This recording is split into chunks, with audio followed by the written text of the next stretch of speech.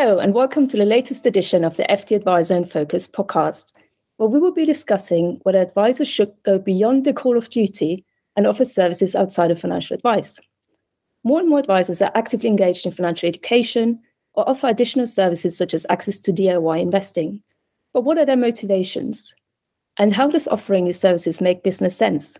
Or is it even fraught with risk?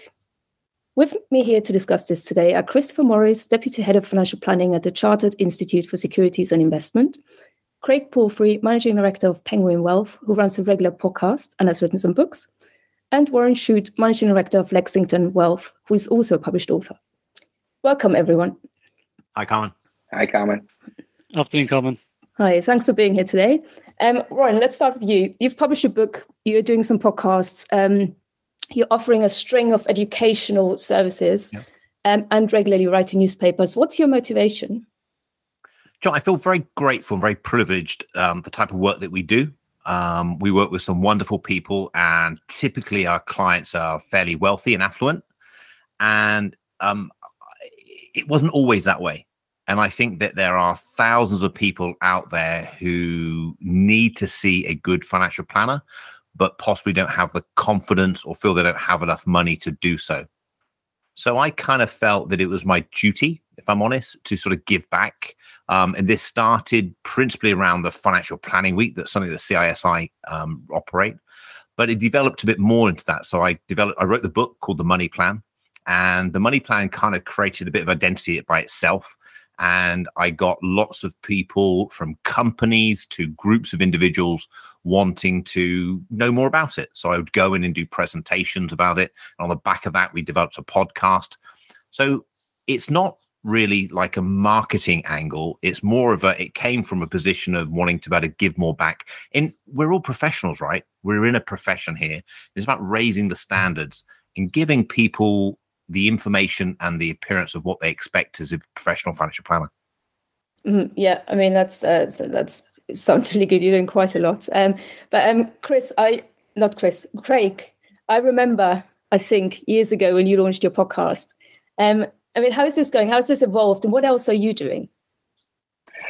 The podcast was going really, really well until, we lost the person who was editing about 2 months ago, and we haven't started it again. But I was listening to a guy in the States called John Rulin, who's wrote a fabulous book called Giftology. And I happened, at the conference I was at, I happened to grab him for a beer afterwards. And I just said to him, this whole gifting thing you talk about in your book, I get it, but I can't see how it could work in the UK to try and help more people understand the good that we do. I said, what would you do if you were me? And he said, I'd start a podcast. He said, get interviewing other business owners. And as you're interviewing them and helping them share their message with other business owners in your space and out of your space, by default, you'll be educating them on what you do because they will go and check you out. And then hopefully they'll take something from you, ask us or ask someone else and take some of us. So it kind of spanned from there, really. But echoing everything Warren said, for me, when in my first business, I was lucky enough to be in a business where I'm going back 18 years or so, they wrote to the newspapers every week. They had a little answer and question section. And then we sent out fact sheets as a follow-up. But we also did public education seminars. And I think presenting the seminars and enjoying them as I did back then, I think that was what awoke the beast in me to try and give more back from day one, and just thought, if we can just educate, we can help more people make smarter financial decisions. And, I think financial planning obviously is wonderful because I'm in it, but there are times when people just need a bit of financial advice, and we're still happy to deliver that where necessary. Yeah, absolutely. I mean, is there anything that either of you have come across that your colleagues, your peers are doing that you think is really kind of innovative and interesting and effective? I think it's quite in its infancy, if I'm honest. And it's a really exciting time for people who are sat there listening to this thinking, maybe it's saturated. Maybe there's lots of people out there, lots of experts speaking. But there are more people offering financial podcasts who are not qualified and regulated than there probably are. And I think this is a great space for people listening, thinking it's an opportunity for me to give my voice and to say what I talk about. And when you start, you're probably sat on the sidelines thinking, no one wants to hear what I have to say, or what should I talk about? And really, it's just a case of talking about what you talk about with your clients. So quite often I'll do a podcast and I'll talk about a client meeting or scenario, what I had, and I'll tinker it or tailor it slightly so it appeals to the audience. but I don't necessarily sit down and think of fresh content. It's whatever's happening live in the news or whatever I've come across that week. I think, Carmen, that I'd have to tip my hat to Pete Matthew and Andy Hart. I think they're doing wonderful things in the space with the free education they're giving away. And, you know, I always listened to their stuff and I've always admired what they do. We've tried to do that in our own little way down here. I agree with Warren. When there's something topical that happens with a client or is in the news, I'll just quickly, that night, sat in front of Love Island or Emmerdale or wherever it might be, I'll quickly write a little 2-minute video. The wife loves it, Warren. So you end up watching it. So I'll write a 2-3 minute video and then record it the next day. And then my team will just, I don't know how to use this stuff generally, but my team then will just share it with clients. And then I believe that if you've created something for your own clients, why on earth wouldn't you just share it with anyone else who wants to watch it? And that's kind of how we've done it. Absolutely. Chris, how do you feel how does the CISI feel about advisors doing these kind of things? Do you want to see more of it, or do you think, you know, advisors should be given these kind of extra services for free most of the time? Yeah, absolutely. I mean, I think as Warren mentioned, you know, it is a profession, and there is almost a bit of a moral duty and obligation to give back. You know, I think a lot of the clients that firms work with are, wealthy individuals. So I think there's a sort of a moral obligation. But just picking up on what Craig said there, really like that, how videos don't have to be flash and expensive. You know, I think there's a misconception that videos have to be polished and expensive and all the rest of it and scripted. You know, it could be a case of, 3, 4, 5 minutes in front of your iPhone on a particularly topical issue would be, incredibly valuable and powerful. So, yeah, we would fully endorse, the likes of what Warren and Craig's firms do, and many of our firms do. So, yeah, fully supportive. Okay. And is this some kind of, you already kind of seem to suggest that you feel almost obliged to give these kind of services, to kind of give back, I suppose, or, make sure people are better educated. But I mean, is it a business thing, or is it literally a kind of feeling of wanting to give back? Or what's in it for you, I suppose, Craig and Warren? Well, I can start by saying that for me personally, it's a wish, a desire to want to give back. Anyone who's been in this profession now for 15, 20 years have probably reflected back on a very, very good career. And for those of us who want to sit back on our rocking chair when we retire and say, what did I do? What did I achieve? It's a nice thing to say that, okay, I earned a bit of money, I helped a few people, but I actually gave back and I contributed as well. It's not about what we always get out of things. It's what we can give as well. So, to build the whole profession as a whole, to help our colleagues, there's some wonderful financial planners working within the profession to raise the standards and improve the skills there. I just personally decided to look out of the profession and to work with individuals on the outside to really raise the awareness of financial planning. I think it's one of the best kept secrets out there. And if we can get more people talking about financial planning, it helps everyone. But one of your questions was, do we think we could build a career out of it? If I had more time, Carmen, I'd love to. I think it's a fantastic opportunity to go out and just give financial education and coaching. There are companies out there crying out for this type of work who will pay a speaker to go in and just educate their team, their staff, on just good financial management, or managing money and the way things work. Schools really want people to come in, do career talk, and also go in and talk about financial planning and money awareness.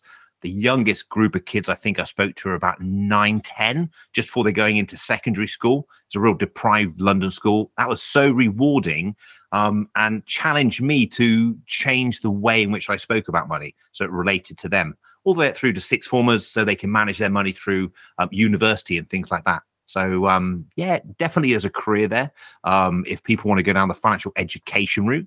And I wouldn't put it past the profession that we look back in 10 or so years and we say, we've got clients coming to us just for financial planning, no implementation. And then they go off elsewhere and they implement online. So that financial planning is quasi financial education. So this could be the way things are developing going forward. And there's certainly a lot more people like the FT here talking about it and making sure that they raise the awareness of it.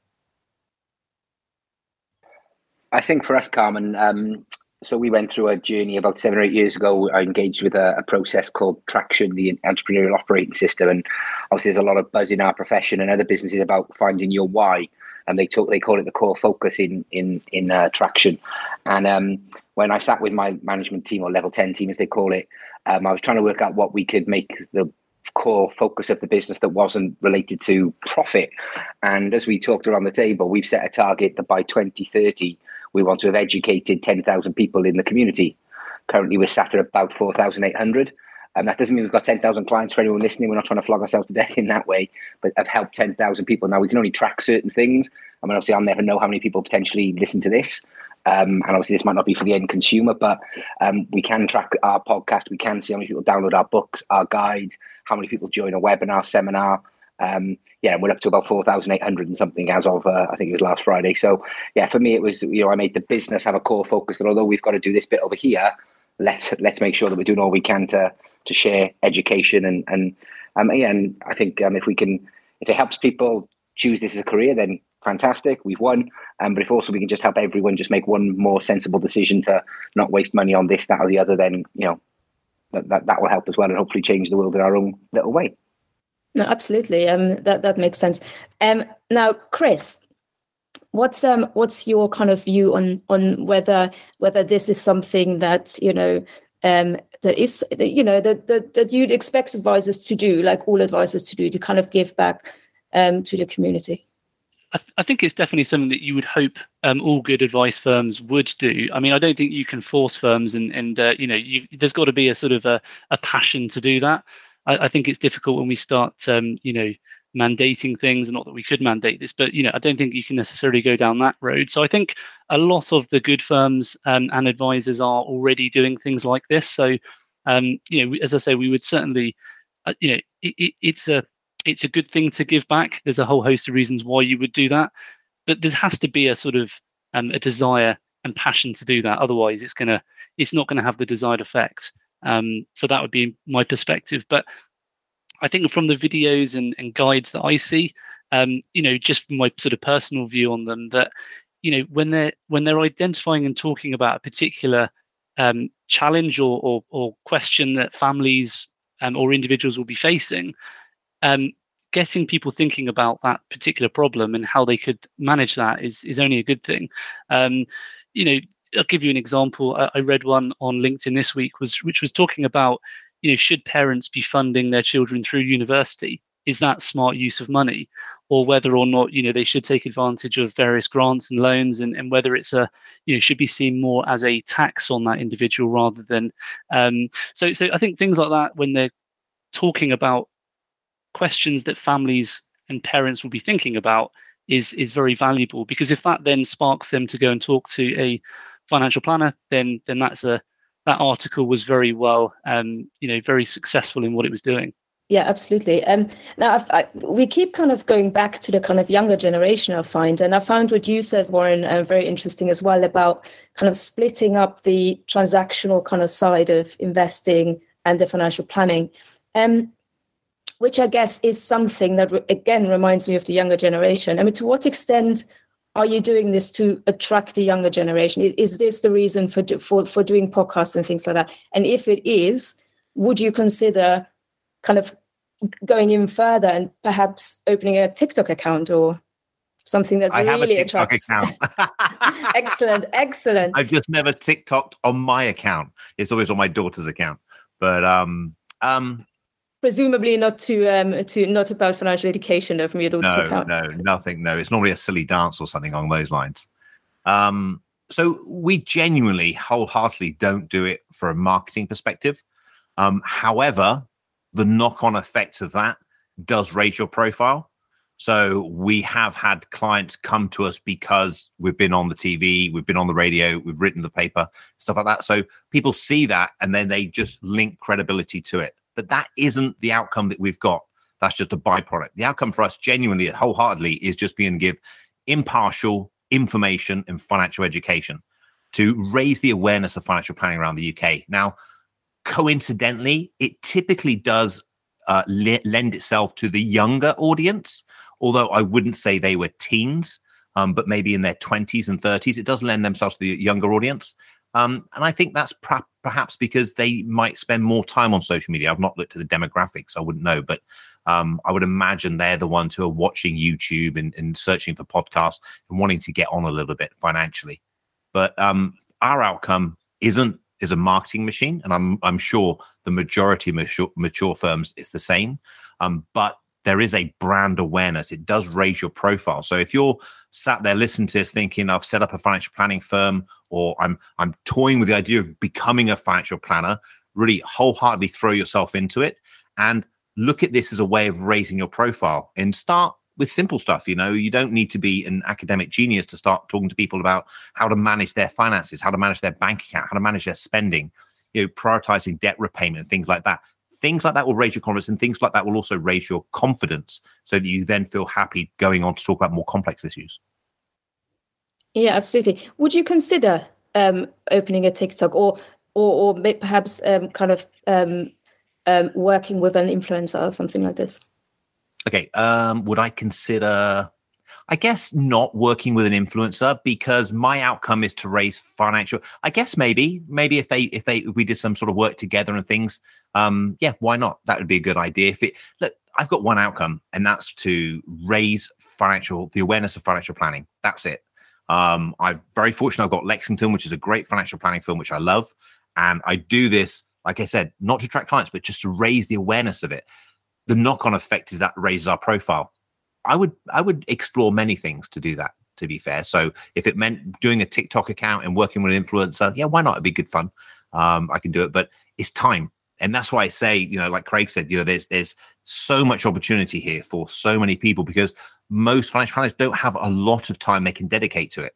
So the more of us who can just contribute a little bit, keep, like the article Chris mentioned, keep writing articles like that, doing a podcast, doing a YouTube, doing a TikTok video, I guess, is it? All helps, really. Okay. What about you, Craig? Would you consider kind of something even more kind of modern, I suppose?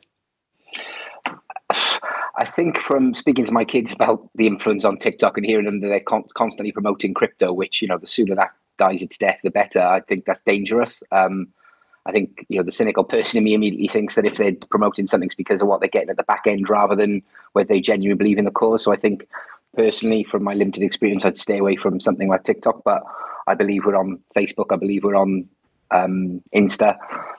Couldn't tell you personally, but that's what the team tell me we're doing. But going back to your original question about helping the kids, I think I agree with Warren in the sense that, maybe that's not the ideal client for the average financial planning firm, unless you've got youngsters coming through your business who want to target that, which we have. We've taken 3 young adults straight from university who are under the age of 25, and they want to work with younger business owners. So some of our messages directly targeted to them. But I think some of the stuff we do, like our next generation workshop, like our trustee integration meetings where we have families together when we're dealing with the older client and bringing the children in to educate them on how to inherit, how to be a trustee, how to be an executor.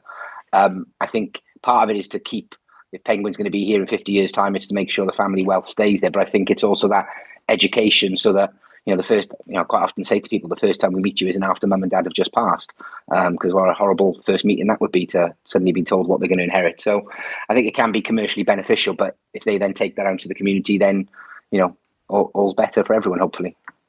Yeah, absolutely.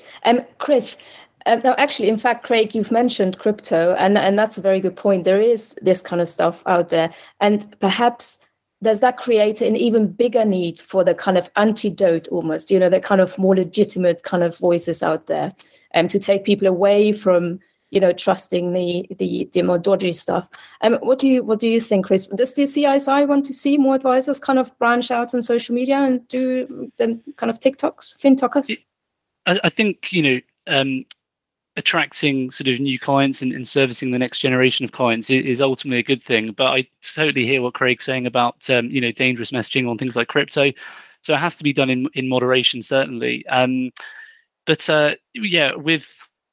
with I suppose with Instagram and the way that the younger generation and the future generation, the way that they want to sort of be interacted with is different from, current high net worth private clients. So, looking at businesses and whether they want to be around in 15, 20, 30 years time, then if that is the case, then it's probably something that they have to be doing.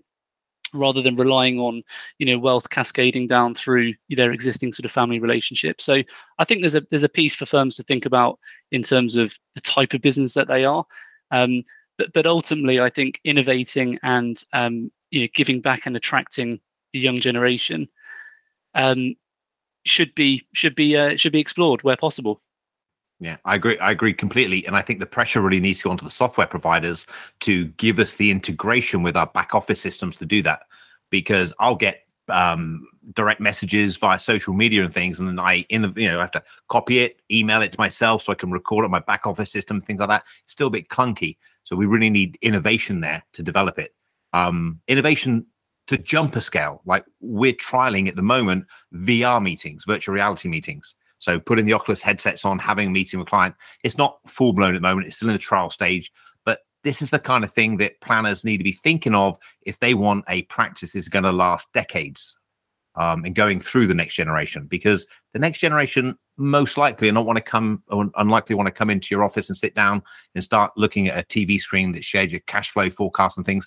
They're going to want a bit more interaction. They want to do things using newer technology. Mm-hmm. Yeah, that's interesting.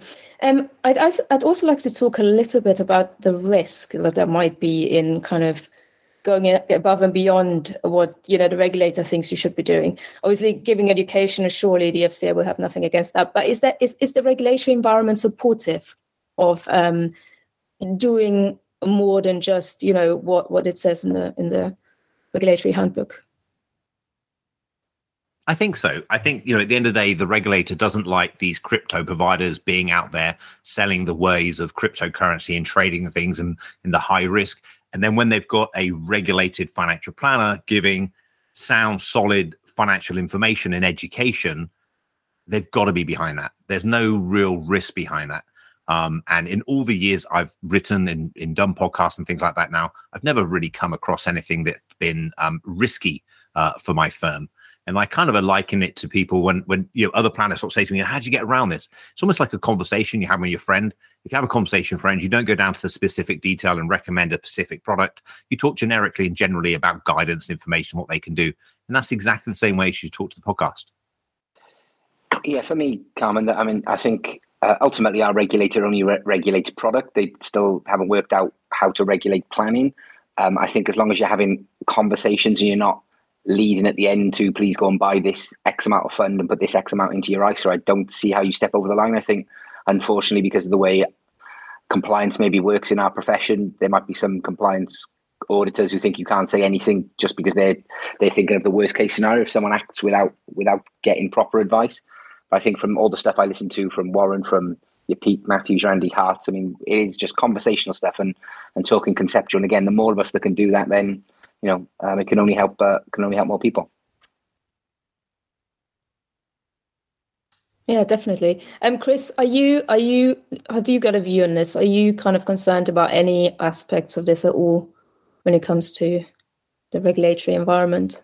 I think really what Warren and Craig has said is absolutely right. I mean, I think, most firms and individuals will be providing, generic information, useful information, but they're not getting down to the specifics. I mean, I've come across one or two examples where websites have sort of, ask a financial planner a question, and the questions that are posed are quite specific to that individual.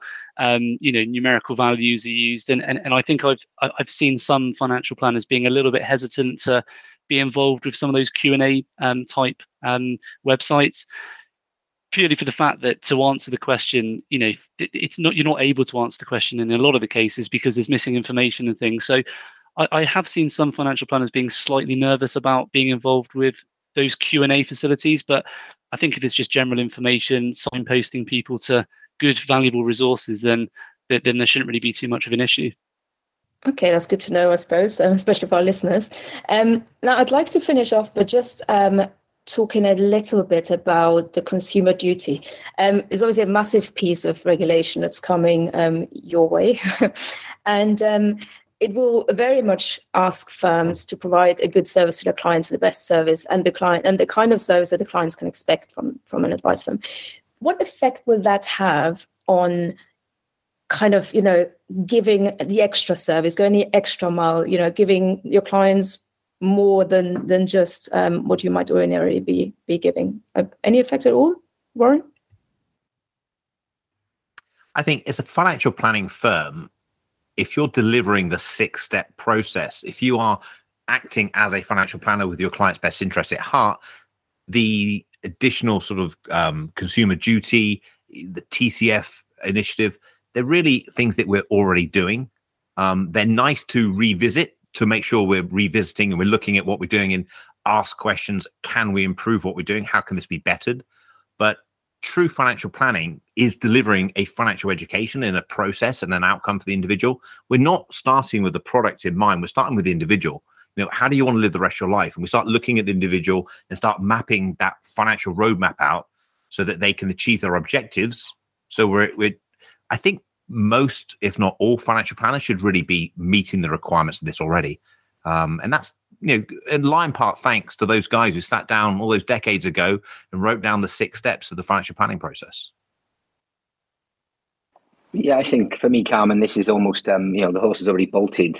This was stuff that was maybe needed in writing 15 years ago, but I think through the good work of RDR, TCF, the people out there who've been talking about what to deliver to your client through the 6-step process. And I think more importantly, what the consumer duty might be after is about what happens post boarding a client, which I think, many of us have been including many touch points, educational pieces, regular reviews, forward planning meetings, whatever people call them. I think as I read through this stuff myself, I was thinking, well, there's no change here for us. And I was thinking of my many friends in the CISI and beyond, thinking this won't affect most businesses. There might be some out there who may still be dinosaurs, but I can't remember the last time I saw one, except when I watched Jurassic Park last week.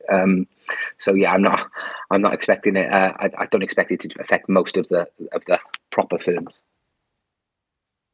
Okay. And I think just from my perspective, Carmen, just completely agree with what Craig and Warren have just said there. I think Craig's right that it, for the majority of firms, good quality financial planning businesses, the impact would be very limited. It's perhaps a case of the regulator trying to bring the whole profession to the same level. RDR very much focused on technical expertise and knowledge, and having that sort of benchmark qualification. This is perhaps the next step about, ensuring everyone is using that knowledge effectively, and ultimately making sure that clients have better outcomes. So that would be my sort of take on it. Yeah, sure. And Chris, what's your parting message to advisors who might be listening to this podcast and might not be running their own podcast yet, or doing anything to educate the masses? So for me, the parting message would be, I think after listening to this podcast, you probably would have heard some of the benefits of doing, podcasts and writing articles, as Craig and Warren have mentioned. I couldn't get away without mentioning Financial Planning Week, which is a initiative that we run each October. And the whole purpose of Financial Planning Week at the CISI is to get people and the public thinking about their finances. Typically, as we've mentioned, people who are working with a financial planner are, they tend to be fairly affluent. I'm stereotyping, but that tends to be the main audience. So the whole purpose is about giving back, and that's really where Financial Planning Week can come in. Whether that's giving a free sort of one-to-one surgery with a client or potential client, sitting down with them and talking through their particular situation, or whether that's just writing an article about something which is relevant to them. So absolutely, we would endorse that. And Financial Planning Week this year will take place in early October. We're just waiting for a final confirmation on the exact date, but it's likely to be the first full week of October. Okay, well, thank you. Well, that seems like a good place to end, I suppose. Thank you very, very much to our guests. It's really good to talk to you and hear a bit more about your motivations and businesses and your absolutely fantastic endeavors to give back to everyone, I suppose, in this country. And to our listeners, thank you for listening. I hope you found it useful and inspiring, and I hope many more of you will reach out in these ways in the future. Join Capital Group CEO Mike Gitlin for a new edition of the Capital Ideas Podcast. In Unscripted Conversations with Investment Professionals, you'll hear real stories about successes and lessons learned, informed by decades of investment experience. It's your look inside one of the world's largest asset managers. New episodes are available monthly. Subscribe wherever you get your podcasts. Invest 30 minutes in an episode today. Published by American Funds Distributors, Inc. Here at Bellingcat, we get to the bottom of things. From a global crisis to an underreported event, we find the facts using publicly available tools and resources, uncovering what is hidden on and below the surface. We connect the dots using social media posts, satellite images, and public records, and empower others to do the same by sharing how we do it. The ability to do so is only made possible by our readers, supporters, and community members. Care to join us? Learn how at bellingcat.com.